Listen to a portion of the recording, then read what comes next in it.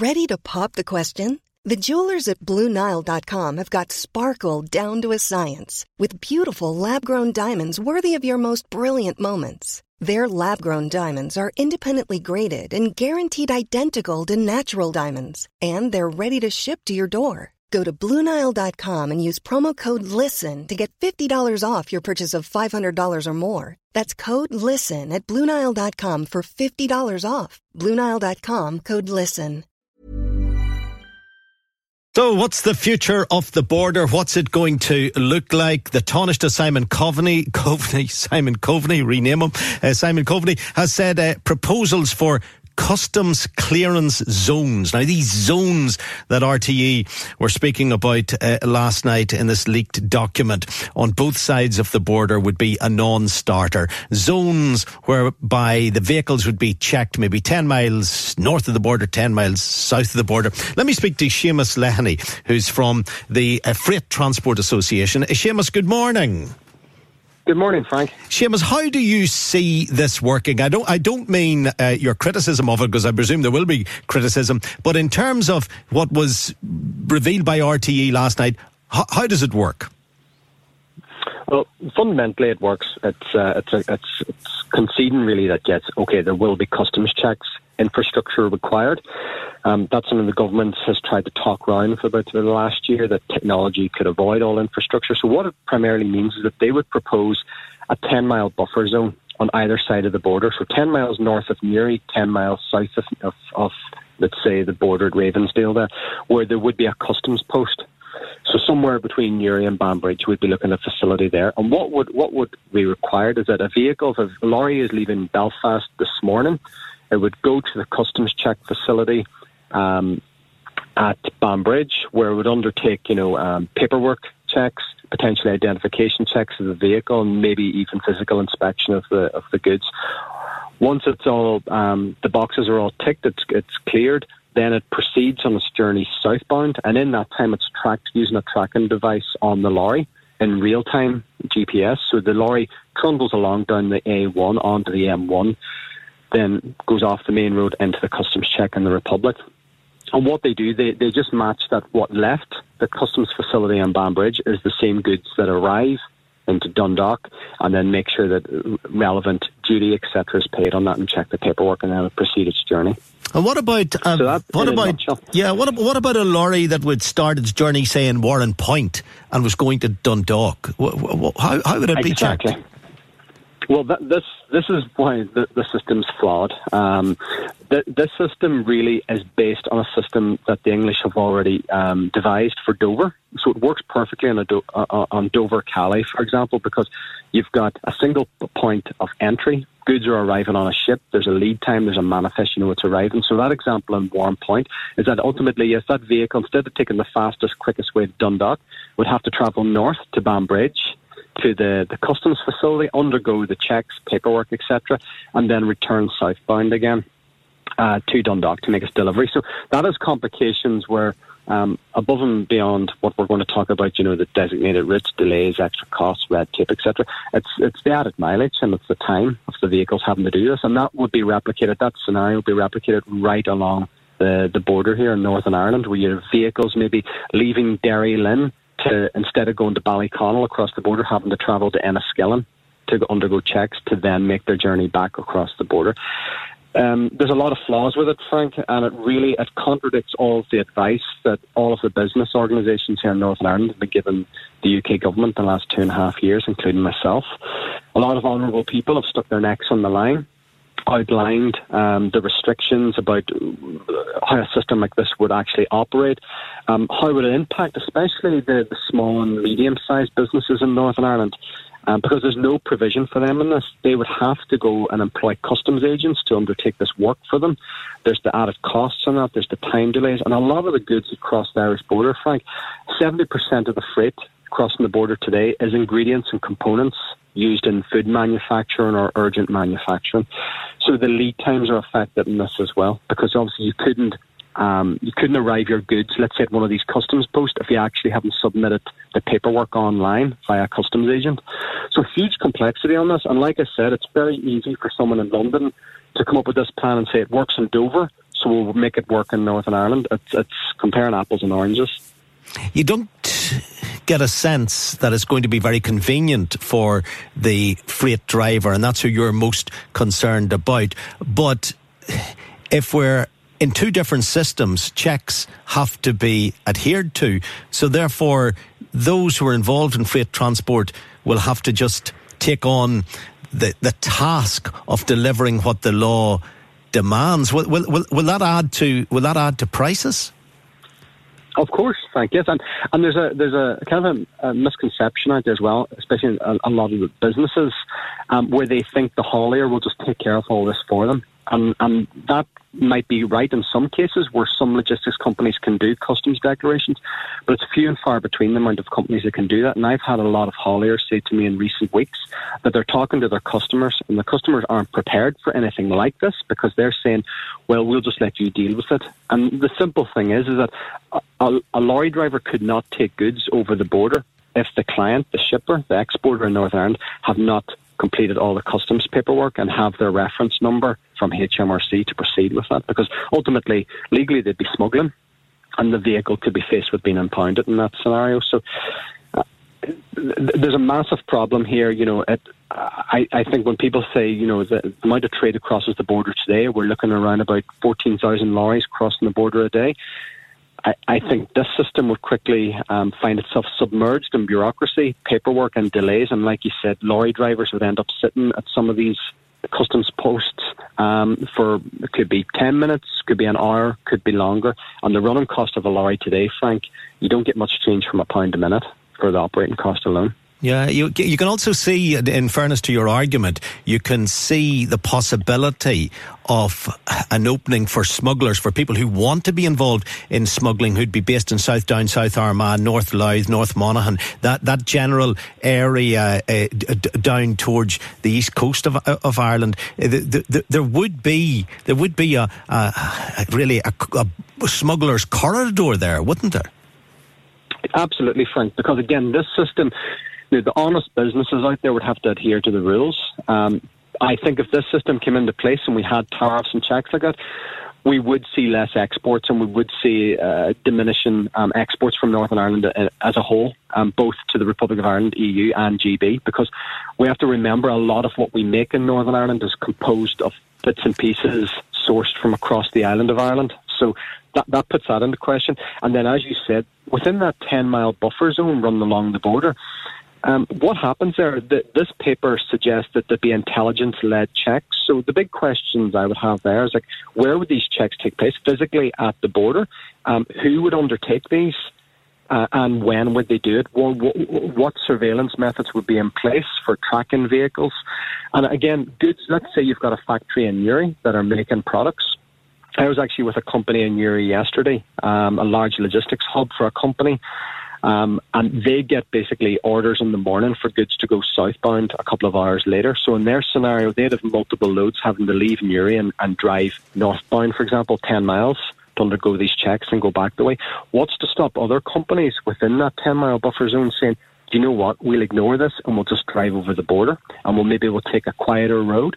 And again, that opens the scenario then to designated routes. So freight will be told you must use particular roads crossing the Irish border, and then we'll have unapproved roads re-emerging again. And we've seen 20 odd years ago a lot of these roads been reopened, and the big fear that we would have, because hauliers will always use the quickest point to get from A to B, is that if there is seen to be some people flouting the rules and smuggling goods, is that you could then see the reintroduction of some of these roads being closed or restricted to traffic.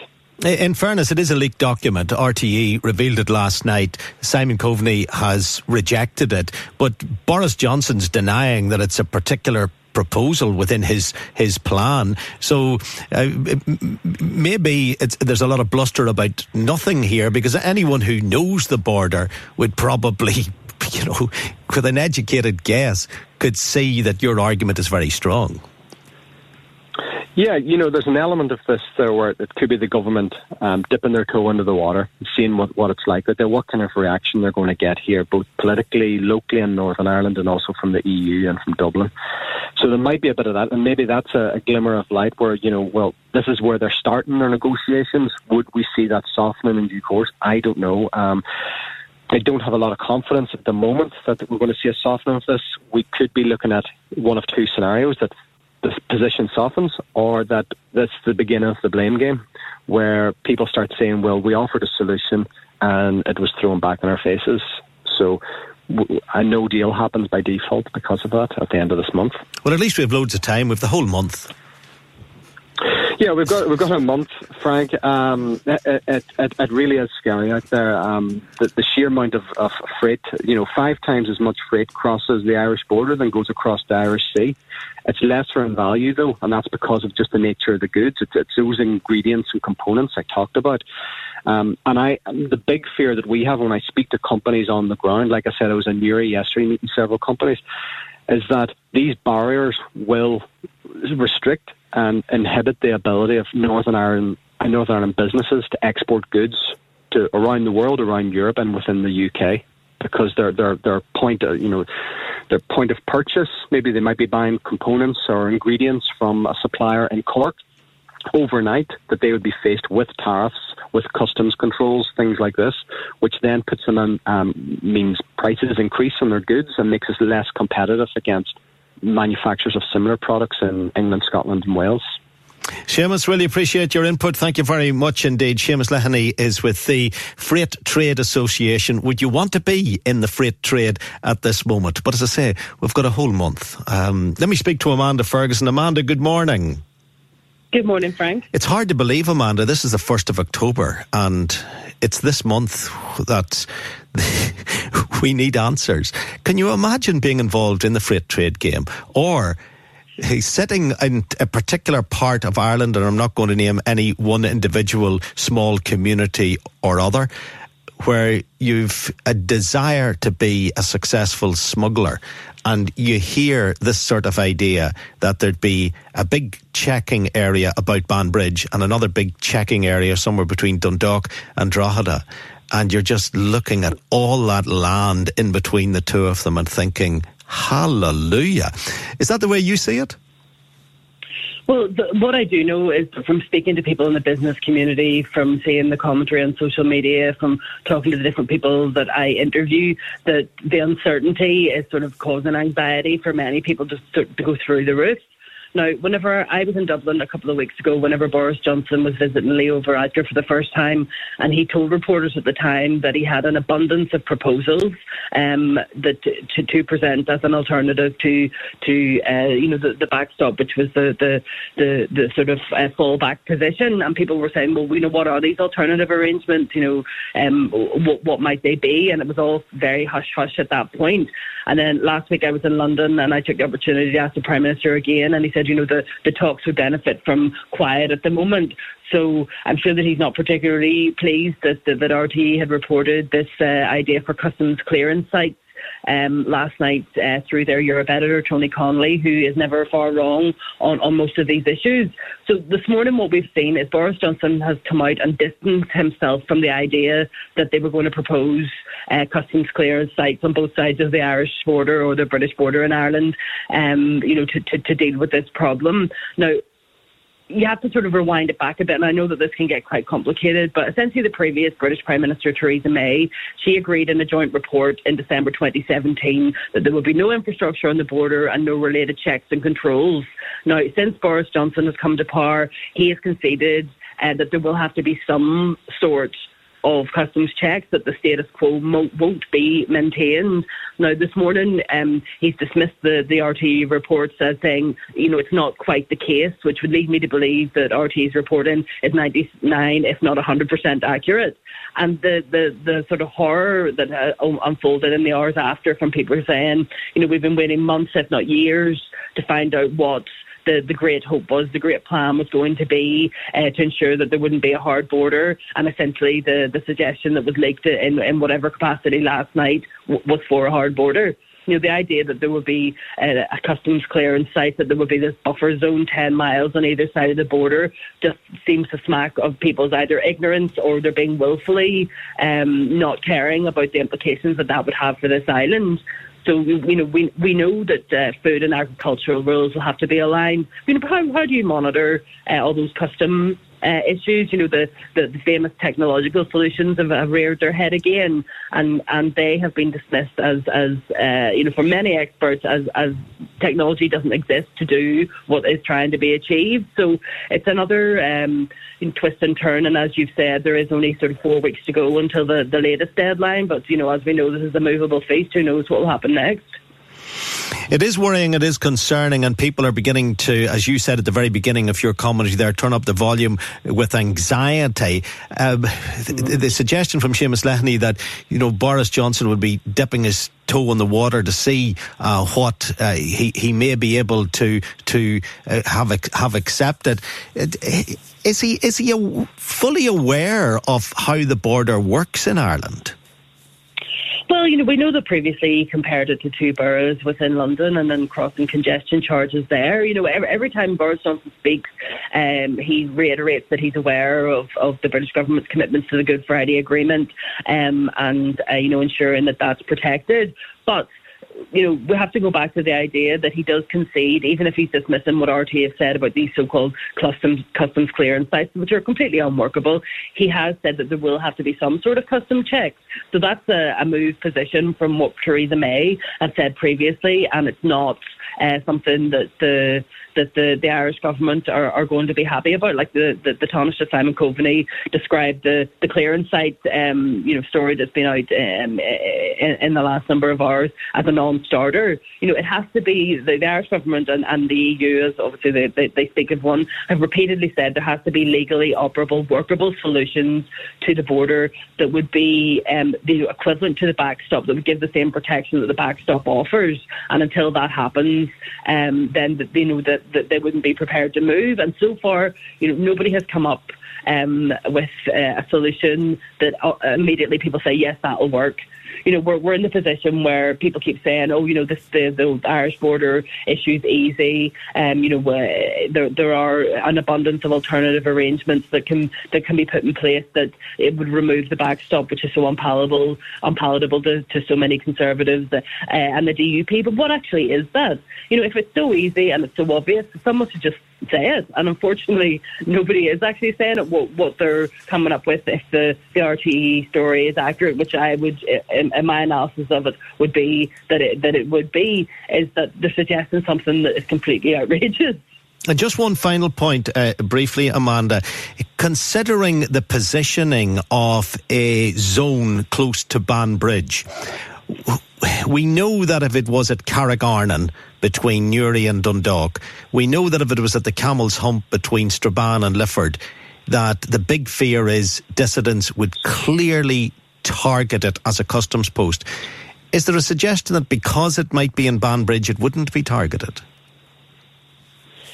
That level of detail hasn't been sort of discussed, but what I do know is that any security expert that you speak to says if there's any sort of infrastructure, whether it's on the border 1 mile, 5 miles, 10 miles, if there's any sort of physical presence that is red tape, is bureaucracy, is changes how people go about their business, that isn't acceptable to most people, then obviously the dissident Republican violence element plays into that.